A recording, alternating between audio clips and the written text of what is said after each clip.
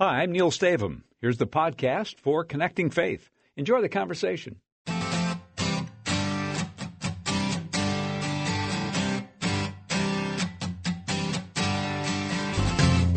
Real conversations about how we live out our faith every day. Welcome to Connecting Faith. Thanks for tuning in. I'm Neil Stavum. Ted Ross at the controls. We've got Chris at the phones today, and going to have a good conversation talking about marriage, Ted. Oh, good. My wife told me the other day that I don't take her to expensive places anymore. So I took her to the gas station. Yeah, yeah, there you go. That was actually funnier about 4 years ago. Yeah, gas prices were a little higher, but so. Then someone has said the most important 4 words for a successful marriage: I'll do the dishes. Uh-huh. I think that's right behind the 3 most important words for marriage. The 3 words that every woman loves to hear. Mm-hmm. Let's eat out. Oh, so, there you go. There. All right. Yeah, right. Someone has said a successful marriage requires falling in love many times and always with the same person. And, of course, that's vital. Yeah. One of the challenges we have here. Maybe something from Henny Youngman that's always good to get, He says, some people ask the secret of our long marriage. He says, we take time to go to a restaurant 2 times a week. A little candlelight dinner, soft music, and dancing.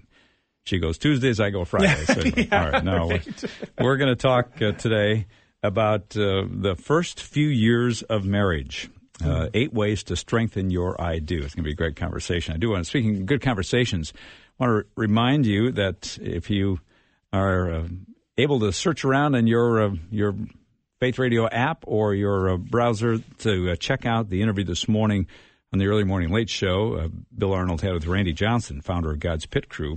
They provide tangible help for victims of Hurricane Harvey and Irma, and it was a great conversation. Yeah, really great. Live from Houston. He's there for relief efforts today. Yeah.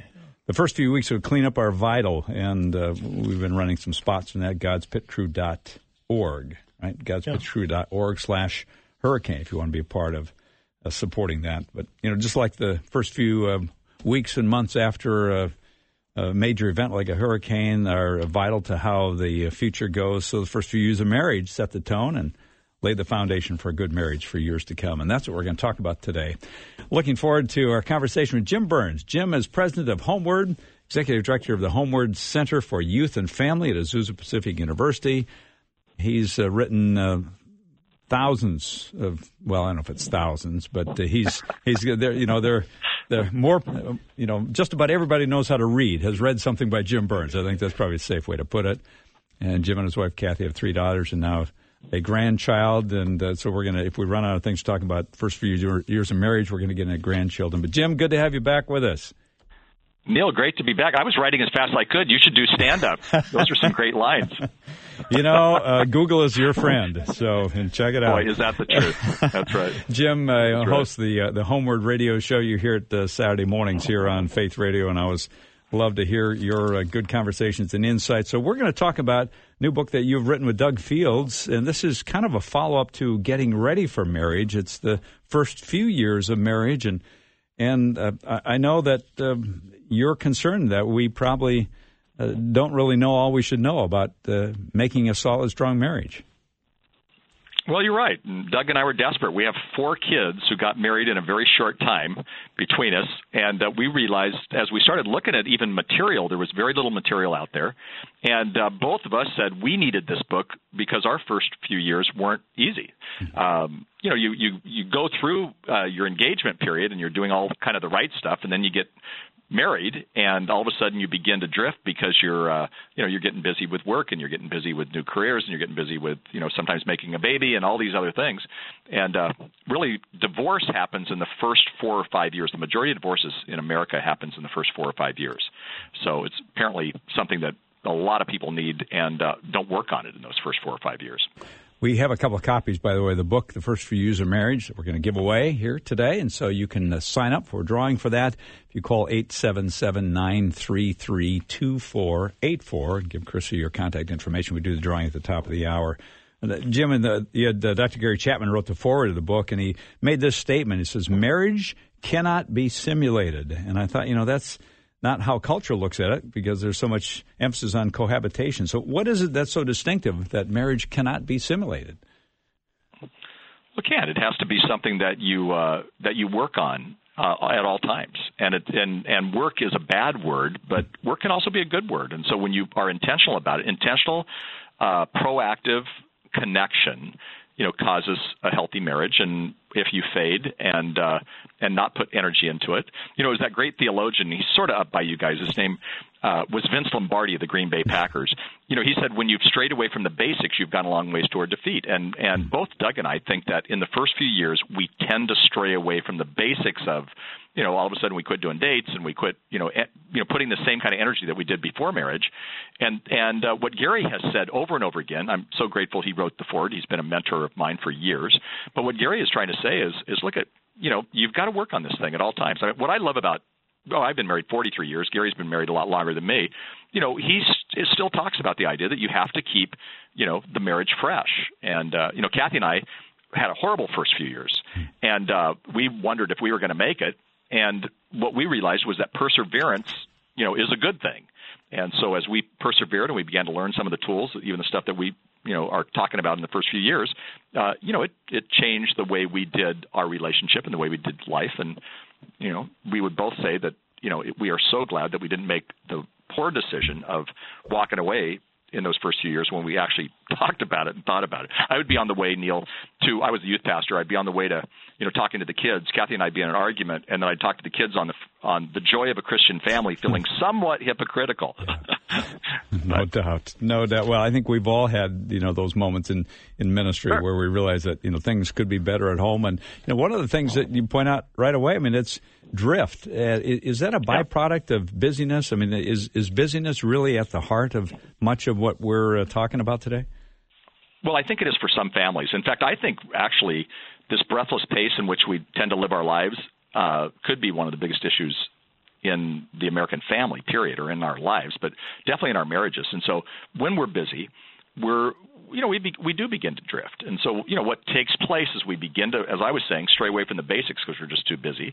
And then we really kind of start drifting. Then we look up one day and we're lost. And then we make some really poor decisions about, the relationship. So we have to be careful. When I graduated from my grad school at Princeton, oh my goodness, years and years ago, a friend of mine, I didn't stay for the graduation because I wanted to get back and do ministry. And a friend of mine wrote me a note, and he said, "Dear Jim, if the devil can't make you bad, he'll make you busy. Love, David, we missed you at graduation." Sure. That was prophetic for me. Yeah. Because I wasn't going to be in the arms of another woman or those kind of things. I was just going to be so busy doing quote-unquote important things that, especially in those first 3 years, I was missing my relationship with Kathy. And I kind of didn't know it. I didn't come from a Christian home, and I didn't come from great marriage mentors in my own family background. And so I didn't really know what you do or how you do it. And so, I didn't realize it was fading. And Kathy had to say to me over and over again, "This isn't working," and it was humbling. Yeah, I don't think any of us really like to hear those words, and yet how thankful we are to hear them, all right? No, exactly. And yet we do need to sometimes say, if it's not working, that's fine, fix it. Yeah. I had a story, and we actually tell it in this book, but I had a situation where last year I got to meet my first astronaut, and I was thrilled. A friend of mine said, "See that guy sitting in the third row? He's an astronaut. You want to go meet him?" And I went, "Yeah." So I was speaking, and I went over to him, and we happened to be right in the shadows of NASA where I was speaking, and I said, "What is it like to have these people," I'm pointing to NASA, "in charge of you when you're out in space?" He'd been up in space twice. And he said, "Well, actually, they're only in charge 3% of the time. The rest of the time we're doing course corrections." I said, "Well, what do you mean?" He said, "Well, no, it's just a bunch of course corrections. And if we drift too far, then we're not going to land back, on planet Earth, and that's not a good thing." And I thought, well, in some ways, marriage is that. It's doing course corrections, constant course corrections, and so that the drift doesn't happen so bad that you wake up one day and say, I'm not even in love with this person anymore because, you are. It's just a matter of, the drift happened and you didn't take care of it. It's interesting thinking in terms of all the pre-marriage options that we have available today. Is readiness for marriage still an issue? I know that, we're talking the first few years of marriage, but no, you really recommend, courses and steps. I mean, you would think that we shouldn't have to have any problems. Well, it is. Here's an interesting statement, and it actually comes out of the state of Oklahoma. So this is not a Christian comment, but it's the state comment. they say that there is a 31% better chance that people will stay married if they have premarital counseling or education. And actually states like Oklahoma, Florida, Minnesota, they either lower their marriage application fee or just take it out if people will have premarital education. The problem is, and you mentioned it right at the beginning of this, is that a lot of people play at marriage. It's pretend. They would call it pretend marriage in cohabitation. And just take the science of it. The science of cohabitation says, more divorces, more adultery, less physical intimacy satisfaction. The list goes on. So we've got a lot of people who, in my humble opinion, did it wrong. They didn't get the kind of counseling they needed or the kind of help they needed, and they made choices that didn't enhance the fact that it could help their marriage like crazy if they had not already cohabitated. And I'm getting that from the secular world. They have a problem because there's a moral issue that they don't want to talk about. But, frankly, it's not working. So what we do find is that when couples the statistics just change, like crazy when couples get premarital education, when they are working on their marriage, and when they're not living together. The ability to stay married, lasts like crazy. And then when couples work on their marriage in those first few years and build the solid foundation, then that's what takes them through the rest of their through their married life. And they look back at it and say, yeah, we made some good decisions there. But unfortunately, a lot of people don't do it that way. We're going to talk more with Jim Burns about the first few years of marriage, 8 ways to strengthen your I do. That's the title of a new book that Jim and his good friend Doug Fields have co-written. And we've got a couple of copies to give away and would love to get one in your hands. You can sign up for the drawing, 877-933-2484, 877-93-FAITH. Maybe you have family members that are just newly married. You want to just give them some great insight. We'll get more, and this book would be a good resource. Or you may have a question about your marriage journey. You can join in the conversation, 877-93-FAITH, or submit it online. You go to myfaithradio.com and click on the Connecting Faith show page. There's an email link there. Jim Burns, of course, is the president of Homeward and executive director of the Homeward Center for Youth and Family, the Azusa Pacific University, best-selling author and broadcaster. And in just a moment, we're going to talk about something called the 1% rule. We'll find out what that is. Stay tuned for more.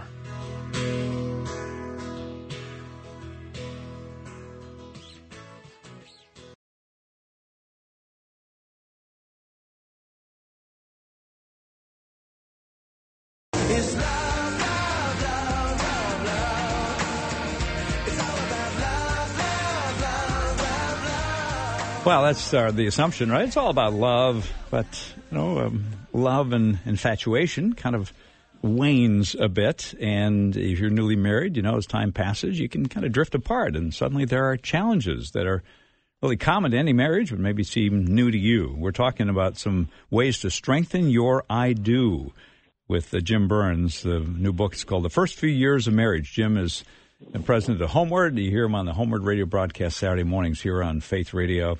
Homeward.com is the website, by the way. He and his wife, Kathy, have been married for some 40 years and have 3 daughters and grandchildren. And Jim, you addressed something called the 1% rule in the book. Right. Let's talk about that. Well, it's interesting. 1% isn't very much time, really. And we ask people, hey, in your first few years, would you be willing to give each other 1%? And people would go, of course, that's easy. And 1% actually equals 1 hour and 40 minutes. That's not really that much time. But in 1 hour and 40 minutes, you could go on a date. And although Doug and I don't believe this is the end all, we do believe that we say this when we speak at our Refreshing Your Marriage conferences. We've never seen couples who date on a weekly or at least a regular basis who end up fading because they're working on their marriage. And a date isn't to talk about insurance and the kids or whatever. A date is actually to really court each other and relate to each other and have serious fun. And for couples who are doing that, if they take that hour and 40 minutes, and it doesn't have to be, they don't have money, that's fine. Kathy and I didn't. We co-opt babysitting, and, sometimes our date, we live by the ocean, so our date might be walking at the ocean. So it wasn't fancy, but, really connecting. And so we challenge couples. That's actually one of the gauges is, are you having serious fun? And so do you still have fun? And, do you date regularly where you really court each other? And every date doesn't have to be perfect, but it's the idea. My wife, I was a busy youth pastor at the time, and that was also Doug. He's 10 years younger than me. He was in my youth group back in the long time ago, so I've kind of done life with him. And we realized that date, we could be busy as all get out, but when our wives knew that we would give them the quote-unquote hour and 40, it's just a cutesy little thing. It could be 2 hours. It could be an hour and a half. But, if we were giving them that time, they seemed to be fine with that as long as they knew they were going to get that date and that on that date we'd have some fun. So I think that's a key factor. When I was doing my PhD, I did my entire thing was on traits of a healthy family, and what I found was that these traits of a healthy family, one of the main one was play. So when families play together, they stay together, but also when couples play and have fun together, they stay together. So that's pretty much it in a nutshell. And what we're doing, we introduced that in a chapter, which was one of the gauges, laugh daily and date weekly. And again, our assumption is that when couples do that, it works. But again, the truth is that we get serious, we get busy, we get distracted with all the other things of life, and we don't laugh daily with each other, and we don't date weekly. Well, the next chapter, we sort of touched on it, but it's the problem of busyness, but slow down. I'm just wondering, how do we slow down really? I mean, we're tied to our screens, and if there's children that come along early in the marriage, I mean, it's just go all the time. Is there any strategy to really slow down? Well, I think it takes deep discipline, frankly, because you're right. We are so busy, and one of the things I had to look in my own life is that, and Doug says this all the time, is that oftentimes busy people are broken people. And, because there's something going, why are they so busy? We can stay busy, but we just have to have the discipline of being able to say no. For me, it was a wake up when a few years into the marriage, Kathy said, I'm not sure I want to have children. And I went, what? Our first dates, we talked about children. And she said, well, you're great with everybody else's kids. You're working 7 days a week and most nights, and I'm really hurting here. I feel like I'm being left out. And I had to say something to her, Neil, that I'm not proud of, and I want to make sure that your listeners hear the whole thing. I said, I'm having an affair. Now, the affair wasn't with a woman, wasn't with a man. The affair was with my job. My mistress was my job, and it was getting in the way of my relationship with Kathy. And that's not in God's economy. I think it's God first, then our marriage, then our children if we have children, and then our vocation. And if people can learn that earlier on, so Kathy and I made a decision there. That's when we decided to do the non-negotiable date night. We also decided we would only be out 3 nights a week, which was crazy. I was out, 6 and 7, but we decided to take that time and connect with each other. I think it was one of the smartest decisions we as a couple ever made, was to slow down. She used to say to me, we have a Messiah. He's doing very well. You don't need to replace him. She hasn't said that to me for a long time, but, in some ways, I say that now. Homeward's the largest provider of parenting seminars in the U.S., and I say that to soccer moms and hockey dads all the time because it's kind of the same thing that we do. We just get so busy, so we have to say no. I remember speaking at Promise Keepers Pastors Conference years and years ago, and Jack Hayford, who was a real mentor in my life, said to me after I said to him, what's your secret to leadership success? Major leader. He was what they called the pastor of ceremonies at the Diamondback Stadium, and where these guys were doing their thing. And he said to me, Jim, it's what I've chosen not to do, not what I've chosen to do. I've had to say no to really important things to say yes to the most important.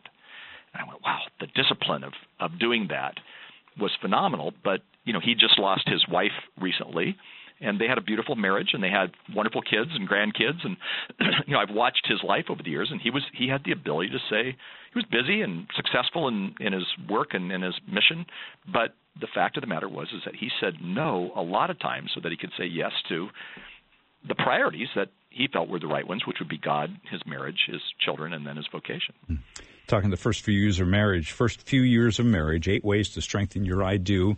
Jim Burns, my guest today. Jim, one of the things that obviously we talk about is that we discover early on in marriage that, there are some differences and we have to work through that. And there is that, theory that says you can only change yourself. But, we live in a time now where we want to be true to ourselves. So how do we balance those two together? Well, we have to quit trying to change our spouse, and I'm an expert at that.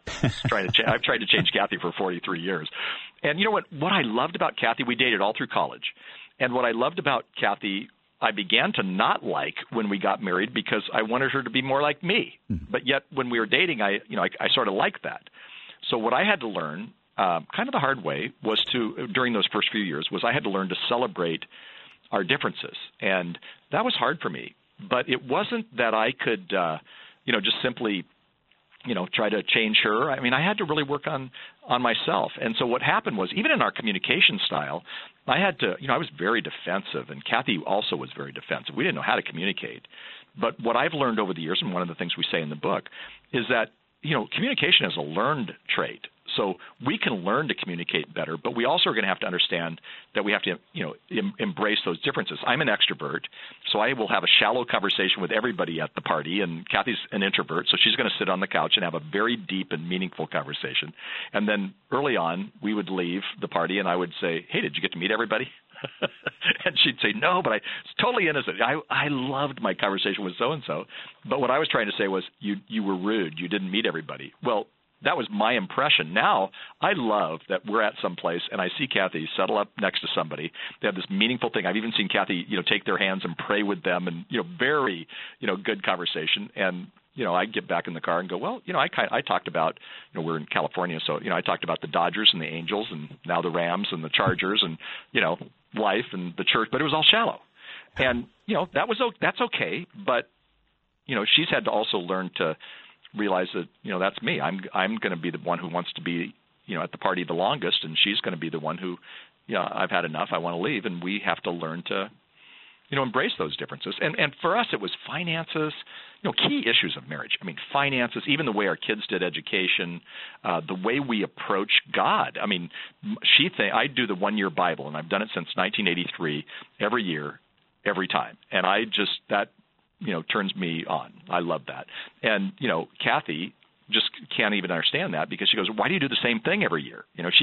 She spends her time with God in a different way. So even the way we approach God, is a little bit different. So I can't tell her to do my thing. She's tried it, and she didn't think it was, for 1 year she thought it was really meaningful, and then she went on to something else. So again, we just have to learn to celebrate those differences, and that takes wisdom and maturity and a length of time, but also the knowledge of realizing that if you are what you are attracted to, you begin to attack, and we actually talk about that in the book, and how to learn to appreciate those differences, and when you do, then your relationship is enhanced big time. We not only celebrate the differences, but we choose the positive. We'll talk more about that in the moments ahead with Jim Burns. Jim, president of Homeward, executive director of the Homeward Center for Youth and Family, and he has more than 1.5 million resources in print, over 25 languages, and his radio broadcast heard here on Faith Radio and many other places around the country.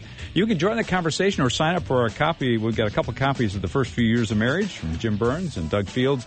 We'll give that away at the top of the hour. Sign up at 877-933-2484, 877-93-FAITH. If you have a question, feel free to jump in with that as well. We have Jim around for another 15 minutes. But one of the things we're going to find out is what does it mean to be tone deaf in marriage? Stay tuned for that and more. Knowledge.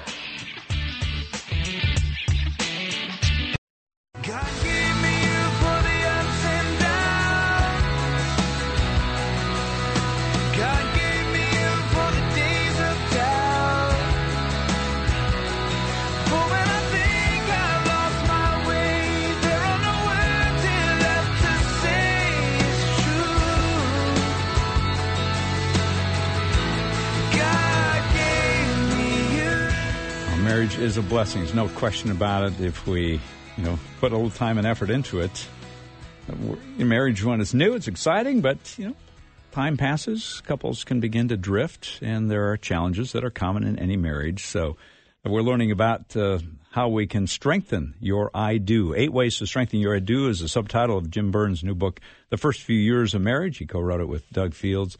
With Jim and Doug are part of the Homeward Center for Youth and Family at the Azusa Pacific University, and Jim is on the Homeward broadcast each weekend here on Faith Radio. Jim, one of the areas that you talk about is tone deafness. I don't know. You and I aren't going to do any singing together, but say more about being tone deaf. Well, actually, you don't want me to sing, and you don't want my partner in crime here, Doug Fields, to sing either, because both of us are tone deaf. It's the funniest thing. When I was younger, I tried to get some guitar lessons and from a friend of mine who was a worship leader, and he said, you are just a uncoordinated strummer, and he said, plus you're tone deaf. And I came back to Kathy to look for strength, and I said, Kathy, his name's Bill. I said, Bill thinks I'm tone deaf, and she said, you are so tone deaf. She said, how like in church I'll put my finger in my ear, and I said, well, I thought that was because you could then sing on key. She goes, yeah, I can sing on key because then I'm not listening to you. But I think a lot of us are tone deaf when it comes to our relationships. And I know I get tone deaf, and I'll even tell you what I now know what my kind of issues are, my triggers, if you would. If I'm hungry, angry, lonely, or tired, and for me, a lot of times it's tired. If I'm dangerously tired, boy, I go into sarcasm or pessimism pretty quickly, and so what I've had to learn to do is at least see how I'm tone deaf, and then how to change that. And for me, that means to choose the positive, and actually I call it positive adaptability. And I got that from a guy named Neil Clark Warren, who has been a mentor of mine for years. And he's actually everybody has seen his face because he's 83 years old and he has this beautiful head of hair, and I don't. But he's a marriage expert, and he's a Christian. Happens to be the eHarmony founder, eHarmony.com. But I said to Neil once, I said, what is the greatest trait of compatibility? And he's an expert on compatibility. He said, he didn't even pause. He said, it's being positive, and I would add being adaptable. And I went, wow. And then he said, stuff happens to everybody, and if you're not in a crisis, you're going to be, because things just happen. And he said, the people who do well through those things, because even people who have the same issues, some do well, some don't. He said it's because they're positive and they're adaptable. And I think that's part of the tone. You're setting a tone for a marriage. You're setting a tone for a relationship that's much more positive. You're setting the atmosphere. And, you've got to be proactive with that. I watched my mom do that. She was really good at it. My dad was an alcoholic, and he wasn't a horrible guy. He was a functioning alcoholic, but, he wasn't a great relationship guy. And my mom could set a tone, not fake or Pollyanna, but she could set this tone where, people were drawn to her. And yet I'm sure she was mad at my dad, and I'm sure they had their moments. But in our home, it was a warm, loving place. And so I've tried to do that in my home with Kathy and with my kids. I want to be the person like my mom who brought, affection, warmth, and encouragement. And that's really a tone, setting the tone. And it's a discipline because, you can be angry 24/7, but I love the Winston Churchill, quote where he says, if you throw stones at every barking dog, you're never going to get to where you want to go. And so tone-wise, I think sometimes we just have to swallow it. And for me, and Doug too, we talk. And I don't think it's in the book, but it's been something that we've been working on later because we speak together a lot. One of our big things is we make people say, does it really matter? And, the truth is let's take the toothpaste tube. Some people squeeze. My wife squeezes, and I roll it like Jesus, of course, would do. And, and that bugged me. And then all of a sudden I go, does it really matter? I mean, honestly, does it really matter that Kathy does the toothpaste tube differently? I mean, seriously, I'm getting angry at her for something that's just silly. And I had to learn that, no, it doesn't really matter, and I can be positive toward her. And we quote a section in our book. We call it the magic ratio, and we actually quote a man named John Gottman, who everybody who does marriage research quotes him because he's the king of marriage research, University of Washington. But he says something that if really a couple, he can tell if a couple's going to do well or not by the positivity toward each other. So if you're positive toward your spouse, and he calls it a 5-to-1 ratio, then you're going to do well. But he said if it's a 1-to-1, you're positive and negative, just 1-to-1, he goes, that's bound to be a divorce if you're not careful. So it takes proactivity to set the tone. And I've found that's key to my marriage, that, there are just things Doug oftentimes says, don't say everything you think. And, I've had to sometimes swallow hard, bite my tongue, and just not say it. And, it really enhances the relationship. And I didn't really need to say it, to Kathy. And there you go. And by the end of it, you look back and say, well, does it really matter? And the fact is, probably 90% of the time, it doesn't. No, and you know what? Sometimes, don't get me wrong, sometimes it does matter. And sometimes you got to go, oh, my goodness, I've put in enough deposits here. I'm going to take a withdrawal because this matters. And so you have that conversation, and that's where conflict, management comes in. And that's, you got to learn to fight fair and whatnot. And we sure help young couples do that within this book project.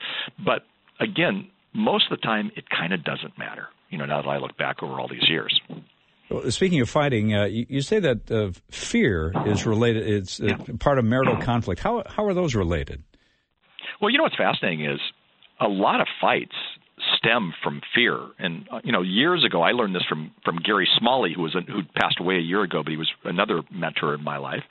And Gary basically thought that most conflict came from whatever your fear factor was. So, you have a fear of rejection, or you have a fear of failure or worthlessness, or, unhappiness or loss or whatever. And that's relating to how you're relating to your spouse. So one of the things we want to do, and we have helped so many young marrieds with this, is what is your fear issue? Doug takes on this really well, and he does a really good job. And one of the things he says is he wants to be liked. And so if his wife says, Doug, I wish you would have taken, the dirty plate to the sink, then in his mind, he goes to, his wife's name is Kathy too, which gets real weird when we speak because, we both have Kathy spelled with a C. But, he says, well, Kathy doesn't like me anymore. Well, no, Kathy just said, would you mind moving the plate over? But his fear is this fear of rejection and not being liked. It comes from some family past in his life and whatnot. And so he had to get past that to realize that's his fear. That's his problem. That's not his wife's problem. She just simply said a very nice thing. Would you mind moving the plate over to the sink? And so when we get in touch with what our fear issues are, I have a fear. I'm always trying to protect myself, my fragile self-image or something, and yet I'm created in God's image. I'm still having to deal with that. So with Kathy, I'll get defensive because I'm doing the path of protection rather than the path to intent to learn and kind of work through the conflict. And all of a sudden now we're being defensive about something that really had nothing to do with the conflict. So what we're saying is fear is lurking behind most marital conflict, and we try to help couples find out what that fear is, and then we actually teach them a little thing called the fear chase. We called it the conflict dance in the Getting Ready for Marriage project, and this time we call it the fear chase. And couples tend to really, really get that when they identify what their primary fear is. It really helps them move through that. And is the key to breaking that cycle or that chain, is it just forgiveness, or is it just kind of, rethinking, maybe back in the does it matter category? Well, I think actually forgiveness is one of the threads throughout a good and healthy marriage, that if you don't have forgiveness, or if you don't give forgiveness and receive forgiveness, then, it's going to be tough. I think part of it is also choosing a more healthy response. So a lot of times when we're in conflict, our response is not good. And then we move to a healthy response, and the ultimate goal then is exactly what you're saying. The ultimate goal is forgiveness. And what's funny is I had to learn how to do the forgiveness thing right. I didn't really know how to do that. And so I would forgive but not forget, or I would forgive and then still, have contempt for whatever Kathy had said. And I had to literally learn that I can't repress this. I just simply have to, do forgiveness in the right way. And for me, it was I call it an arrogance issue. I would, in my morning devotional time, I'd say, God, forgive me for my sins, and they're a lot worse than what Kathy's doing, and yet I wouldn't forgive her for some of those because I still allowed I repressed it, or I allowed contempt to kind of come in, and that just doesn't work. Yeah. So forgiveness is critical to a healthy marriage. Yeah. One of the areas you talk about, of course, the intimacy, about physical relationship, but you do talk about the value of the daily kiss. Let's say more about that. Yeah. Well, one of the things that we've said to couples for years is that, kissing is very intimate. In fact, there's a movie, it's a secular movie, but the prostitute says, I'll have, physical intimacy. Well, I don't know that it's intimacy but she says, I'll have sex with my clients, but I won't kiss them. That's way too intimate. And the point being is that we say that that kissing is important. We actually even talk about the issue of kissing. And Kathy and I challenge people to have the 15-second kiss a few times a day. And, 15 seconds doesn't sound that long, but it kind of is. I remember we would do this when I would leave for work, and I left earlier than Kathy, and my girls sometimes would go, Mom and Dad, you're embarrassing us. Well, it wasn't anything. It was just kissing. It was sealing it, saying, you know what, I don't kiss anybody like this. I'm going to kiss you. And then when I would come home, we would do that.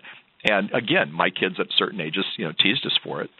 You know what? I have one daughter who's getting married next month, and I have another daughter who's married and has been married a few years. And I'm watching them do that. I'm really, really proud of them, sealing their love with a kiss. I mean, it's a beautiful thing. It's not necessarily just talking about physical intimacy. It's talking about, the connection that a kiss makes. So, we have to be proactive. I talked to somebody a while ago who said, we really haven't kissed in about, 8-10 years. And I went, that's terrible. That's a beautiful thing. And, probably in premarital, they were kissing like crazy. Well, good for them. We just got a minute or two left. I'm interested, Jim, was there a turning point for you and Kathy? You said you struggled early on in marriage, but was there sort of a sense where, hey, we've crossed the divide here now, or we're the foundation's solid, we're moving on the right track? What did that look like? Yeah, there for us there was. We called it transitional generation. The Bible says you inherit the sins of a previous generation to the third and fourth generation, and we said we're either going to recover or repeat. Both of us came from dysfunctional families. So we decided we would break that chain. And we said, what will it take for us to break that chain of dysfunction? And best decision we've ever made, hardest decision we've ever made. But for us, that meant humbly going and getting some marriage counseling. I have a background in that, so I'm even more humbled that I had to go to and get some marriage counseling. It meant that we read a marriage book a year. We went to a conference. I mean, we dug into this, and we watched it change. When you talk about drift, this was like a boat. It was just a slow movement toward each other. And one day we looked up and said, we haven't said the D word for a long time. Now, Kathy says the M word periodically, murder, but the D word, she had quit. And in a neat way, Neil, we watched our marriage. All of a sudden, we went, wow, people are asking us to be marriage mentors, and we never dreamed that would be the case. And not that we were perfect, but we watched this move in a better direction because we put energy into it. And we did what we're challenging people to do in this book, and that's build that solid foundation early. We did some of that, later in our marriage. Unfortunately, when I say later, I'm saying, 8-10 years into it. So, it's never too late to do this, but I wished we would have done it earlier. Jim Burns, always providing great insight for us. Jim Burns and Doug Fields have written a new book called The First Few Years of Marriage, 8 Ways to Strengthen Your I Do. Jim and Doug both lead the Homeward Center for Youth and Family at Azusa Pacific University, and they speak to thousands of people around the world each year. Have got many resources in print, and you can find out more homeward.com. You want to find out about this book or the other great resources available. Jim, blessings to you. I love having you on Faith Radio and love the opportunity to connect whenever we can. Well, Neil, great to be with you anytime, and I love Faith Radio, too. Just doing great stuff for the kingdom. Thank you. Enjoy time with the grandson this afternoon, and we'll talk again down the road. Yes, sir. Okay. All right. Bye-bye. Well, coming up in just a moment, we continue here on Connecting Faith. It's Wednesday, and we have the opportunity to connect with Leith Anderson as we talk faith, culture, and the church, and we'll get to that just ahead. Stay tuned.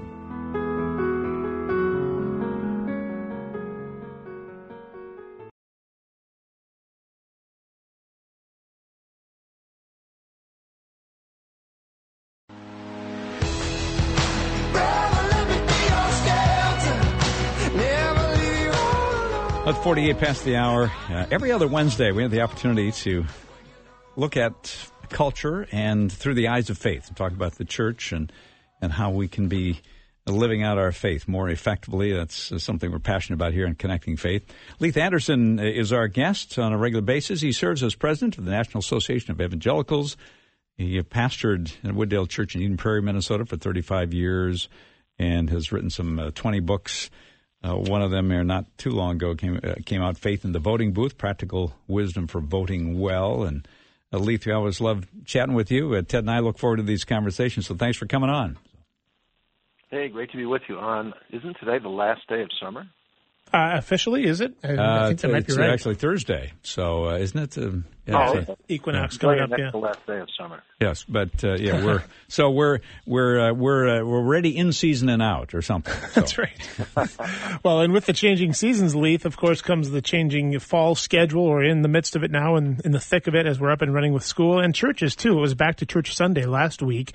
Can you tell us again the findings about how most people come to church? Yeah, well, Ted, lots of research has been done on how and why newcomers visit a church. And, of course, there are multiple reasons, but there is one reason that clearly leads the list. People come to church because they're invited by somebody from the church. When church members invite their friends and relatives, churches grow. And if people in the church don't invite, then churches tend to stagnate or to shrink. But that kind of begs another question, and that is, why do church people invite others? And the answer to that is they invite because they like their church, because they're excited about its ministry, and that they feel comfortable that if a friend visits, that friend is going to have a positive experience. They won't be embarrassed. The music, the sermon will be good. The visitor won't be discouraged, but will leave with hope in Jesus. But too often, we tend within our churches to feel so comfortable that we really don't understand how difficult it may be for a visitor. I tell pastors and church leaders what they ought to do is try taking off a Sunday and go visit a congregation that is really different. I mean, really different. And experience what it's like to be a visitor in unfamiliar surroundings. I remember one time when Charlene and I were on vacation and we went to this church, and seriously, we didn't know when to sit and we didn't know when to stand, and we messed up the Lord's Prayer, and it was obvious that we didn't belong, and some guy next to her turned and told her that it was obvious that we didn't belong. And this kind of experience, I think, then helps us to understand what other people may experience from us. But anyway, back to your question. Advice for those who want to invite, just tell your own positive experiences at your church. Talk it up for a few months, and then one day say, you ought to come with me sometime. See what they say, just to be natural and comfortable and positive. And one more thing, because this is a topic I really care about, and that is that when newcomers come and like the church, and when they come back again, they are the ones who become the very best recruiters, because they have loads of unchurched friends outside the church, and they start inviting them and explaining why they like it and why they're comfortable, and then that gets rolling, and the church starts growing. Yeah. A good reminder again, and that to look at our all that we're doing through the eyes of a visitor or a first timer or a seeker is going to make a little difference. I guess probably not pastors. You didn't ask people to stand up and wear a little newcomer badge or anything, did you? That may have worked in a different generation, but it wasn't my generation. Yeah. Leith, I was reading World Magazine not too long ago about North Korea, and obviously that's been much in the news lately, but they talked about the church had a significant presence in North Korea at the time. And I'm just wondering, we live in a day where it just looks so ominous, and think, could God do a great work in that nation once again? God has miraculously surprised us in the past. I mean, who could have imagined in the early church, the Roman Empire, that the entire empire would pretty much convert from paganism to Christianity? It was amazing. And who could have guessed a generation ago, actually less than a generation ago, that China would now be the 7th largest Christian nation in the world? Some are predicting that by the year 2025, China may have the largest Christian population in the world. And how good it would be if North Korea came to Jesus. But, we also need to remember that North Africa used to be majority Christian. Today it's not. Or that just a decade ago there were 1.5 million Christians in Iraq. Now they're down to about 200,000. So it's kind of a dramatic reminder that politics and foreign policy impact the church and the reach of the gospel. I don't know the solution to the challenges of North Korea. It is extremely complex and difficult. But what we need to do is our part as Christians and pray for God's miraculous intervention and peace. The largest Christian populations in the world now are the United States, Brazil, Mexico, Russia, the Philippines, Nigeria, and China. I mean, it would just be great to add North Korea to that list. Yeah. You know, talking about, how politics plays a part, there was not too long ago a noted religious leader suggested our president had a mandate to take out Kim Jong-un. It's easy to say things that, maybe kind of off the cuff that really get taken out of context or puts Christianity perhaps in a bad light. Yeah, well, threatening to take out a head of state is an approach that I would not take. And if it's, the quote that I think you're referring to, there was sort of a claim of speaking for God, and I don't want to speak for God when it comes to taking out another person. Yeah, indeed. Mm-hmm. You're talking with Leith Anderson again here, the president of the National Association of Evangelicals on Connecting Faith. Well, last month there was a podcast that the NAE put out, and it was with Thrivent CEO Brad Hewitt. Any money principles you want to share with us that came out of that? Well, I won't speak for Brad Hewitt, but there is a podcast. You're right. It's available at nae.net. Thrivent I think it's the only nonprofit Fortune 500 company. It's an amazing organization. And Brad also has a book. I'll recommend his book. It's called Your New Money Mindset, Create a Healthy Relationship with Money. In it, he calls for a right relationship with God and with money. But he doesn't exactly in the book tell us, how to use a credit card or balance a checkbook. So if you're looking for good money advice, let me go back a little before Brad Hewitt to John Wesley. This is worth memorizing. Earn all you can, give all you can, save all you can. We know that we've got a shortage of good financial habits for Americans. We tend to think on the short term and not the long term. We have too much debt and too little savings for emergencies and retirement. And so greater stewardship, Christian stewardship, calls us to think about the future and spend less on the short term. Speaking of giving all we can, obviously relief efforts continue in Southeast Texas and Florida and the Caribbean. It's not always front page news, and sometimes I think maybe our interest or our prayer support lacks as well. Any thoughts on how we can kind of just keep our minds focused on those needs? The challenge is that with the internet and with the news cycle, it is so easy to forget very quickly the trauma that people have recently gone through. I was just touched, I think it was yesterday or today, when the mayor of San Juan, Puerto Rico, with tears in her eyes, looked in the camera and said to the rest of America, please don't forget us. We're in the news now, but please don't forget us. And, I don't know a good answer to that because there are so many needs. What we probably need to do is say there is one that God is calling me to. It may be Texas, it may be Florida, it may be some of these tragedies in other countries like the earthquake in Mexico, and say this is the one that God is calling me to give to. This is the one that God is calling me to volunteer in. This is the one that God is calling me to pray for. And trust the Lord to recruit other people to focus on different ones.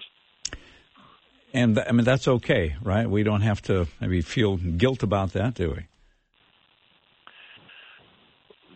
Certainly don't need to feel guilt because we can't. There's 7 billion people in the world, and we can't be responsible for all of them, but we can make a difference. And that's why we're part of a community. That's the whole idea of the Church of Jesus Christ, that no one of us can do everything, but together we can do a lot more than we could individually accomplish. NAE is got always connections to wonderful resources, World Relief, a ministry of the National Association of Evangelicals, and they work globally where there's great need as well. You can find out more at nae.net. I did want to mention, too, that I know I think your podcast this month is with Gary Haugen from International Justice Mission, so that would be recommended listening as well, Leith. Appreciate what you do for us and coming on with us. Always benefit from our conversations. And it's always great to talk to you. You've got the best of topics. Leith Anderson is president of the National Association of Evangelicals and a longtime pastor and author, talking with us today here on Connecting Faith. And again, you want to find out more about the good work of the National Association of Evangelicals, you can go to nae.net. If you enjoyed the conversation earlier today with Jim Burns, talking about the first few years of marriage, we'll post that interview on our show page. right after the show. So you can check that out, listen to it again, or pass it on to a friend. Go to myfaithradio.com and then click on Connecting Faith. Thanks for listening to this Connecting Faith podcast. These conversations are available because of listener support, and you can make a gift right now at myfaithradio.com. To avoid missing future editions of Connecting Faith, you can subscribe to the podcast today at iTunes or your podcast player. And thanks for sharing this audio link with a friend and growing the awareness and impact of Connecting Faith.